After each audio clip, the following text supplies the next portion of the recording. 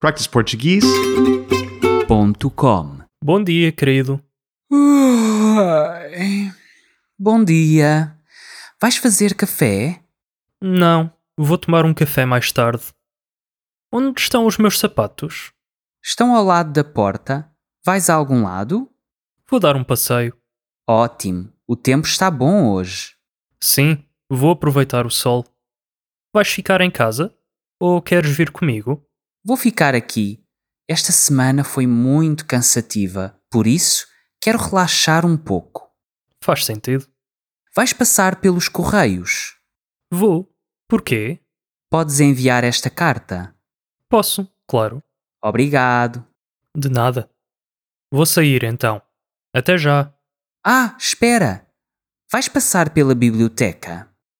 Sim, vou. Podes devolver alguns livros? Posso, sim. Aqui estão. Ai, meu Deus! Tantos livros! São apenas 7 ou 8. São pesados. Vou deixá-los cair.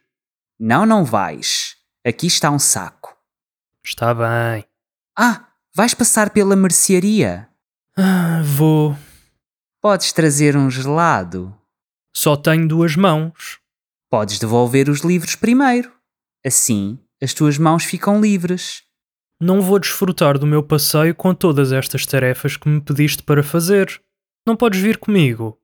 Não, eu quero ficar em casa hoje. Vou dormir e vou ver televisão. Vou relaxar o dia todo.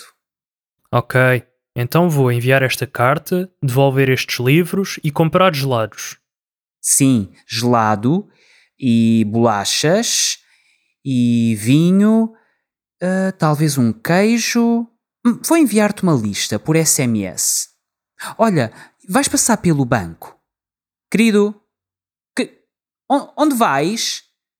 Esqueceste dos livros! practiceportuguese.com